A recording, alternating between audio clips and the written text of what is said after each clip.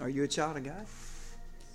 Amen. I hope you are today. Great to see everybody. We are in Ephesians, our expedition through Ephesians. I know Mr. Loris is proud of me for making that alliterative. They were not alliterative last week, but it's good. You weren't here, so to give me any points off. We're in chapter 2. Chapter 2, first three verses. So the year, Mr. Tommy's going to love this one. All right, so the year is 2048.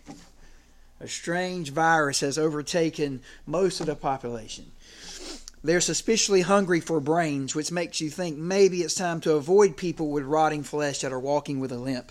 It's really no time for zombie jokes, but the dad in you just won't let them go. Dad jokes, come on. All right. Your son turns to you and says, "Dad, do you think the zombies find us here?" "Yes, son, I reckon they're dead set on coming and getting us." Sorry, guys. Sorry already. Okay, I want to apologize already.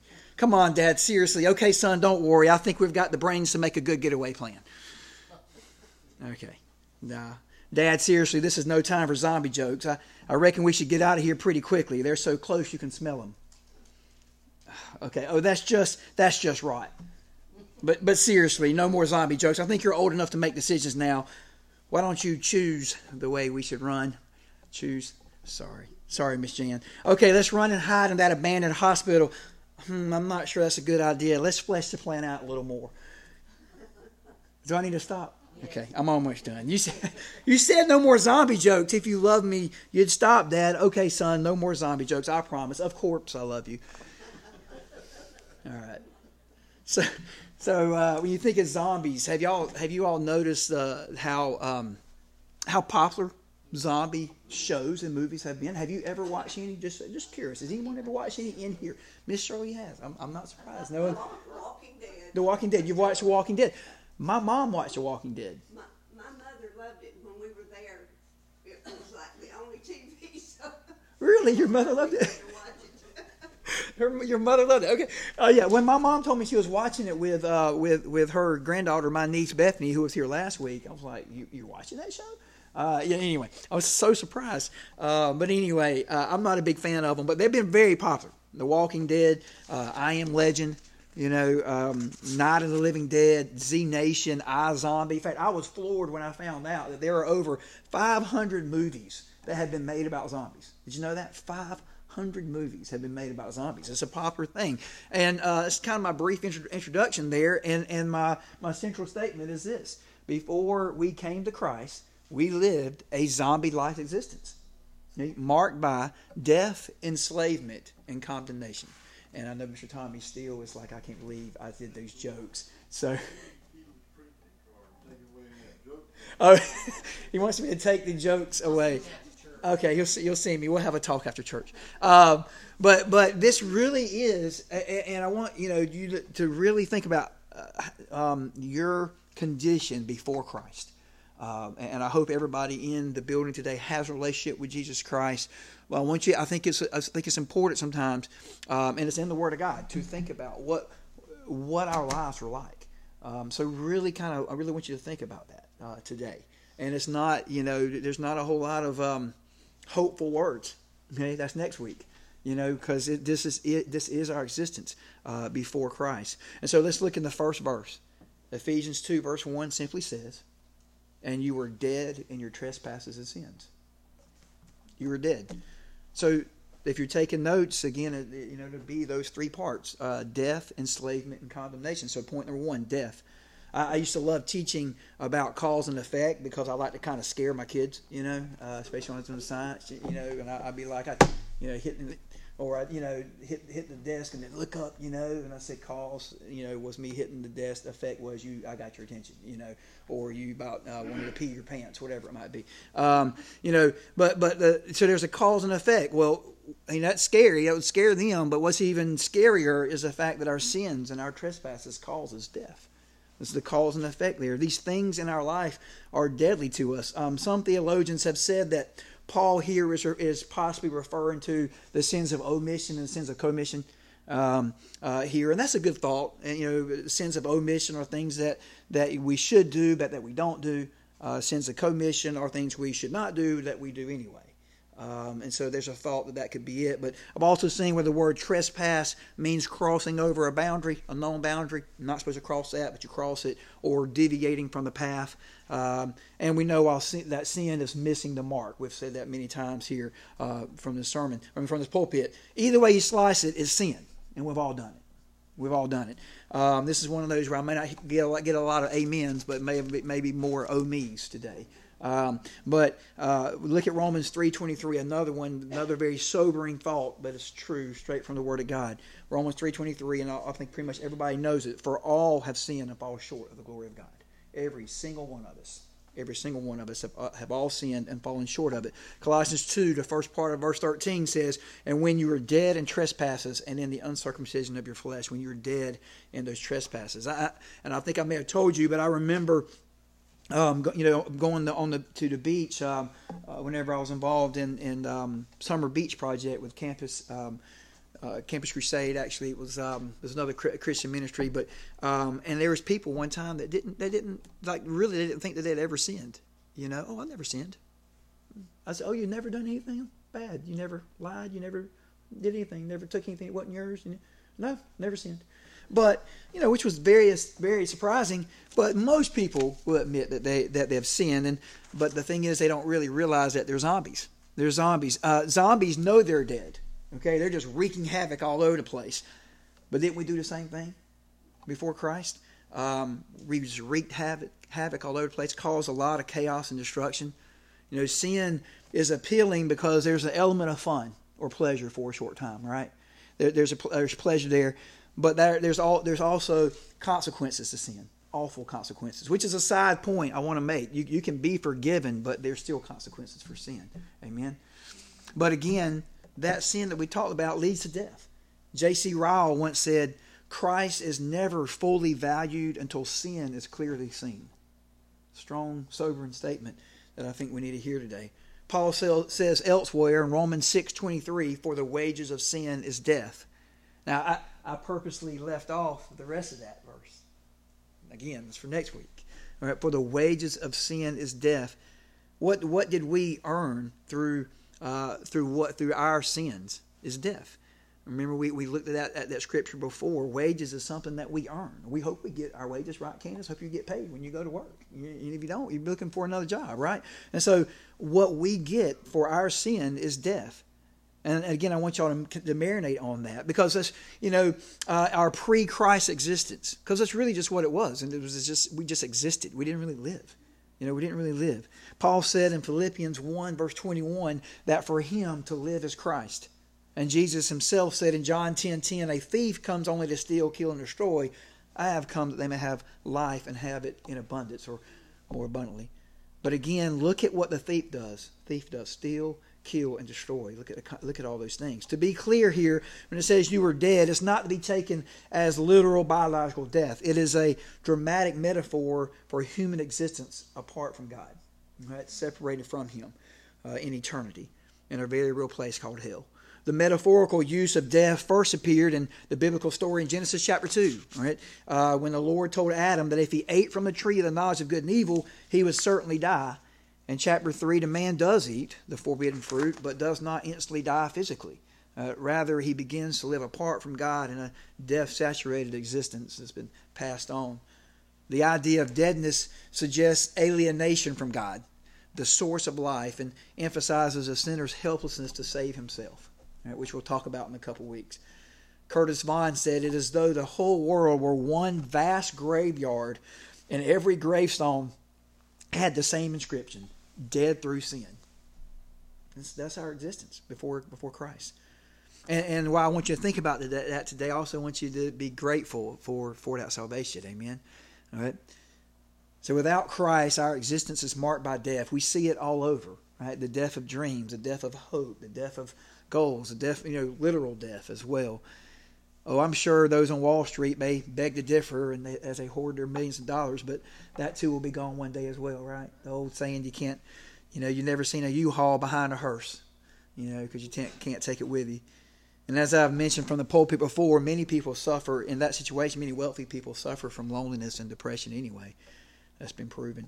a lot. There is a search for meaning, but without Christ, that too is death. Bond also said it is apparent that the difference between a Christian and a non-Christian is as great as a difference between a living person and a corpse. That's some strong words. Very strong words, but it's true. Because before we came to Christ, we lived that zombie-like existence, and it was marked by death, enslavement, and condemnation. Let's look in verses 2 and 3. In which you previously walked according to the ways of this world, according to the ruler of the power of the air, the spirit now working in the disobedient. We too all previously lived among them in our fleshly desires, carrying out the inclinations of our flesh and thoughts, and we were by nature children under wrath, as the others were also. The second point today is enslavement.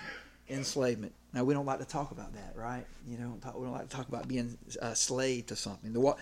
I think, like Miss Shirley mentioned earlier, Walking Dead, that show, I think it's appropriate here. That title, Walking Dead, is appropriate as we see Paul use a word that sometimes is translated lived, and also translated walked, right? You look in verse 2, in which you previously walked.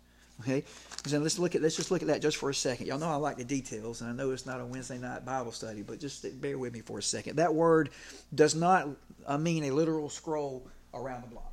Okay, it means the conduct of one's life. Walking in was a very common Old Testament metaphor. Walking in. We're going to give you a couple verses here. Okay, 1 Kings chapter 3 verse 14, and again, Miss Rhonda does a great job there. If you walk in my ways and keep my statutes and commands, just as your father David did, I will give you a long life. Again, it's not literal walking. All right, it's walking. It's a walking in. It's the conduct of one's life. That if I walk in this way, I keep your statutes, I keep your commands, I live that way. All right. Psalm 1:1 says, "How happy is the one who does not walk in the advice of the wicked, or stand in the pathway with sinners, or sit in the company of mockers." Again, we're talking about a way of life. This walk also means to live. Okay, again, very similar. 2 Kings chapter 20 verse 3 says, "Please, Lord, remember how I have walked before you faithfully and wholeheartedly, and have done what pleases you." And Hezekiah wept bitterly. That's Hezekiah speaking there. And John chapter 8 verse 12 says, Jesus spoke to them again, "I am the light of the world. Anyone who follows me will never walk in the darkness, but will have the light of life." So before Christ, how was our walk? How was our walk? Think about that. Okay, because according to Paul, right, whether you really want to admit it or not, it was characterized by being enslaved to three things. Okay, and we see these three things in these two verses here. If you want to write them down, you can. All right, we are enslaved to the world, to the devil, and to the flesh before we gave our life to Christ. Okay, and again, I'm going to keep saying this is sobering thought today, but it's the Word of God. Amen. Right? Sometimes these are sermons that are not fun to preach, but you feel like God wants to say it today. So the world, all right, the world. Let's look at that. Ephesians 2, the first part of verse 2 says, "In which ye previously walked according to the ways of the world." What about those ways of the world? Are we familiar with that? All right. What they look like? Colossians 1 verse 21 says, "Once you were alienated and hostile in your minds, expressed in your evil actions." That's another comparison other than zombies, aliens. And we are just not who we are created to be whenever we are without Christ. Amen. And this world seems to want us to join them. Look at Romans 1 verse 32. And this is before, in fact, I want to read that part to you because I want to get the whole thing, so you're not going to see all of it there on the screen. All right. But I wanted you to hear it as well. All right. One of the reasons why I like to have it up there, because it takes me a while to get there. Romans 1. Just listen to some of the stuff here. And we're going to start in verse 28. "And because they did not think it worthwhile to acknowledge God, God delivered them over to a corrupt mind, so that they do what is not right." All right, this is the world, okay? They are filled with all unrighteousness, evil, greed, and wickedness. They are full of envy, murder, quarrels, deceit, and malice. They are gossips, slanderers, God-haters, arrogant, proud, boastful, inventors of evil, disobedient to parents, senseless, untrustworthy, unloving, and unmerciful. Although they know God's just sentence, that those who practice such things deserve to die, they not only do them, but even apply to others who practice them. Sound like the world to you? It's like, hey, join us. Come on, join in. The old saying, misery loves company, is appropriate here, right? Just come on and join with us. Come on and join us. I can remember when I first gave my life to Christ, and the same people that I partied with, in college at a basketball tournament. I gave my life to Christ, and right after that, they're like, "Hey, Murph, come party with us, man. Come, got a party this weekend." I can't do that, man. I can't do that now. Oh, wow, come on, man. Come on, Murph, you can go with us. No. All right. Oh, come on, join us. Join us. Think of zombies. If you're bitten by one, what happens? You become one. All right, Miss Shirley. I think refer to my resident zombie expert in the house this morning. All right, I've never watched them except for I Am Legend. It freaked me out. All right, Romans 12 verse 2 in the ESV says, "Do not be conformed to this world, but be transformed by the renewal of your mind, that by testing you may discern what is the will of God, what is good and acceptable and perfect." And I know you may have heard this before, but you want to hear it again. Conform is easy, transform is not. In the very definition of the word, again, without going into great detail, it's easy to conform. It's in the definition of the word. It's easy to conform. Transform is not. Just ask the caterpillar. Okay? All right? It's a whole different process you've got to go through.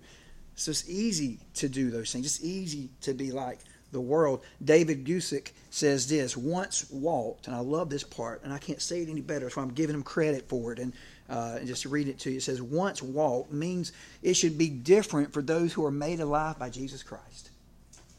A dead man feels comfortable in his coffin, but if he were to be made alive again, he would instantly feel suffocated and uncomfortable. Can y'all relate? Can y'all think back when you gave your life to Christ? And those things that you once did didn't feel right anymore. Something was telling you that I shouldn't do that. Well, it's the Holy Spirit. Right? You're getting up to Christ. That's the evidence of the Holy Spirit in your life. There would be a strong urge, he says, to escape the coffin and leave it behind. In the same way, when we were spiritually dead, we felt comfortable in trespasses and sins. But having come to new life, we feel we must escape that coffin and leave it behind. Amen? James 4, verses 1 through 4. Again, let's look at this at the world here. What is the source, as James asks? What is the source of wars and fights among you? Don't they come from your passions that wage war within you? You desire and do not have. You murder and covet and cannot obtain. You fight and wage war. You do not have because you do not ask. You ask and don't receive because you ask with wrong motives, so that you may spend it on your pleasures. You adulterous people, don't you know, listen, that friendship with the world is hostility toward God? So whoever wants to be a friend of the world becomes the enemy of God. Strong words, right, brother? James tells us to be careful. Not only are we slaves of the world, but that makes us enemies to God. I don't know about you, but I don't want to be an enemy to that. Okay? To Him. And if that truly is the case, the Bible is clear that the world, that if it's true, which we know it is, the Bible is clear that the world is passing away. What will happen to those without Christ? What will happen? Have you told somebody about Christ lately? That's another sermon. I had to add that in. 1 John 2. Listen to a very similar passage to James. 1 John 2, verses 15 through 17 says, "Do not love the world or the things of the world. If anyone loves the world, the love of the Father is not in him." Some strong words here. "For everything in the world, the lust of the flesh, the lust of the eyes, and the pride in one's possessions," we've talked about those three things before, "is not from the Father, but is from the world. And the world with its lust is passing away, but the one who does the will of God remains forever." It was just a way of life for us. I'm reminded so many times I've heard Sally say, "Lost people act lost," Patrick. I mean, it really is the truth. And she may have heard, I don't know if she made that up, she heard it, but man, it's the truth. And this world has this pull on us. And before Christ, no amount of trying hard or going to church could rescue us. And we're going to look at that next week. Right? Not by, or actually maybe in 2 weeks, but not what we could do, right? Not by works, lest any man can boast. Right? Some strong words. We were enslaved to the world, plain and simple. But that wasn't the only thing we were enslaved to. Wow, you're giving us some stuff today, Pastor. Well, that's straight from the Bible, y'all. Ephesians 2, look at the second and third part of verse 2. "According to the ruler of the power of the air, the spirit now working in a disobedience." Well, who is that? Satan. He's real. Okay? And this power, ruler of the power of the air, is Satan. Robert says that the Hellenistic people during that age, during this time in Ephesus, considered the air to be the abode of demonic powers. We mentioned how powerful that was. Last week we talked about that, how they had, a lot of people in that area were into that type stuff. The fact that these powers lived near the earth enabled them to be at work among human beings. Thus, when we were dead because of our own sins, we were also in bondage to the spiritual powers of evil. Again, we were enslaved. We had no power to free ourselves. Our existence was marked by enslavement to the devil. Now, we may not want to come out and, as church folks, and say, well, I'm a devil worshiper, right?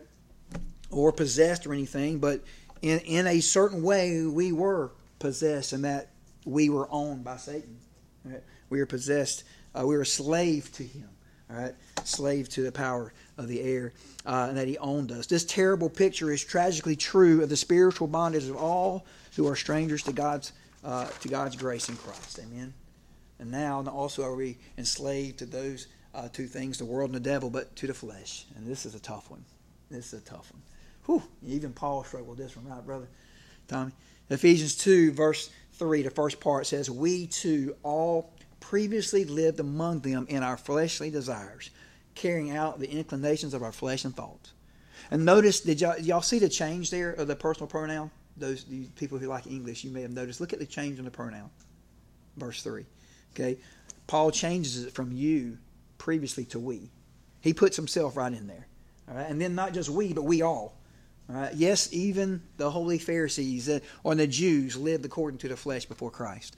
Our flesh, something even as Christians we still battle. The difference is we are no longer slaves to it. And that's thus the song that we played earlier, being no longer slaves to fear and to those things.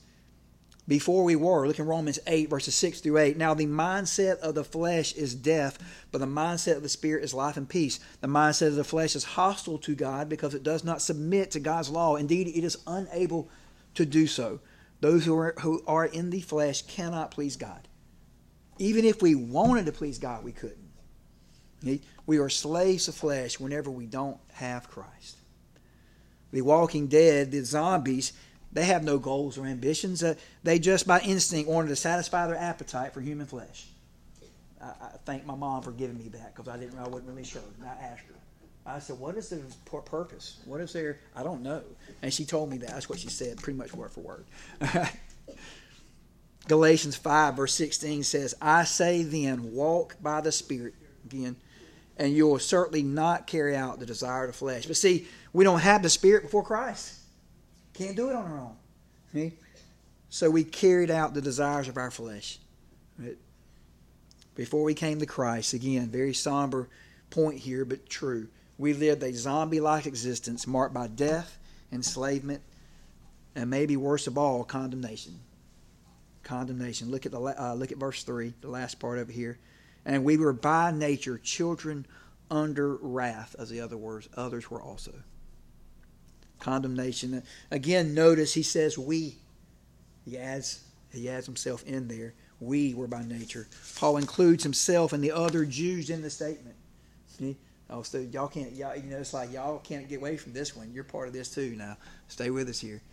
You're also under wrath. By nature, children under wrath. The fall into sin described in the third chapter of Genesis was not merely a moral lapse, but a deliberate turning away from God in rejection of Him. Sin's entrance brought about a sinful nature in all humanity. People do not genuinely repent or turn to God apart from divine enablement. Okay? You have you hear the word of God, all right, and it speaks to you, and God gets your attention. And you say, I need Jesus. And again, I've told you that was me.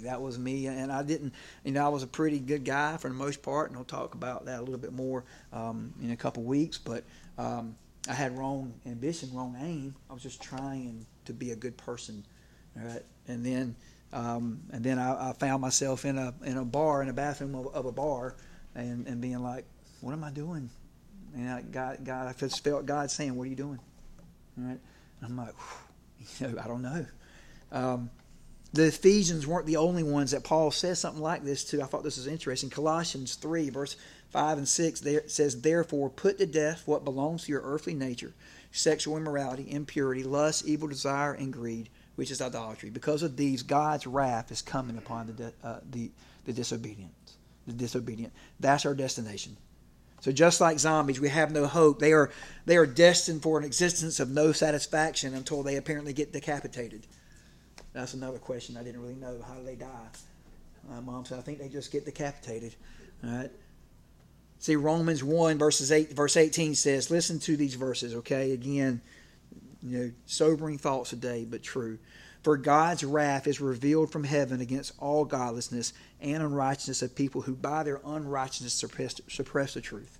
And those people, before you came to Christ, you may have been the same way. You're a good person, did good things. But you and I, we did that. We were still without God, and we had unrighteousness in us. And we suppressed the truth. John 3, verse 36 says, "The one who believes in the Son has eternal life." Amen. "But the one who rejects the Son will not see life. Instead, the wrath of God remains on him." And God, I'm sure God is saddened by some of the things that some of the preachers, some of what the preachers have preached from their pulpit on Sunday mornings.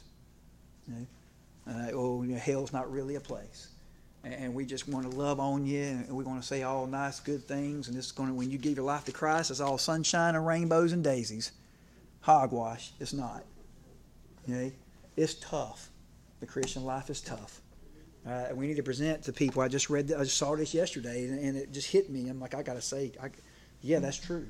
The Bible talks about not being peddlers of God's word. Being careful with that. I want to make sure I don't do that. And paint a picture that coming to Christ is going to be easy. Right? Because it's not. You have to make the decision to accept Christ. It's your decision. Right? And we can't force somebody into a decision. And we know we've seen that in churches. And oh man, we had 200 people, give their life to Christ. Amen. Praise God if those people really gave their life to Christ. Or did they just write their name on a paper? And so, again, I'm sorry I kind of went off on a tangent there, but, maybe I don't need to apologize for something else I saw yesterday. I want to apologize for the Word of God. God forgive me. God is a righteous judge and a God who shows His wrath every day. We don't sing that song in church, do we? Psalm 7, verse 11. God is a righteous God. We are not sinners because we sin. Rather, we sin because we are by nature sinners. That's who we are. We are born alienated from God in rebellion against Him. And God is a righteous God. Holy and righteous. We need to marinate in this thought. Before Christ, we were destined to hell under the wrath of God. And I don't know about you, but I never liked living under anybody's wrath. I had some teachers that scared the mess out of me. All right? Amen.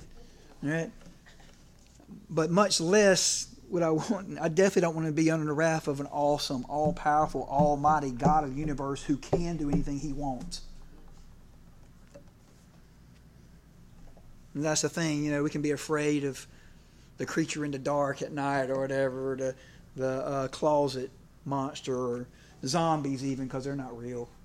Right? Our God is a God to be feared, respected, and loved. Amen. John Stott said the following. I thought this was a very, very strong word. He says, we need, I think, to be more grateful to God for His wrath. And wait a minute, just stay with me. Okay, listen to what he says. We need to be more grateful to God for His wrath and to worship Him that because His righteousness is perfect, He always reacts to evil in the same unchanging, predictable, uncompromising way. Without His moral constancy, we could enjoy no peace. We don't think about that. He requires holiness. He requires perfection. It had to be His perfect Son, Jesus, who died for us in our place. Couldn't be anybody else, because no one else is perfect. And we deserve that wrath before we came to Christ. Right?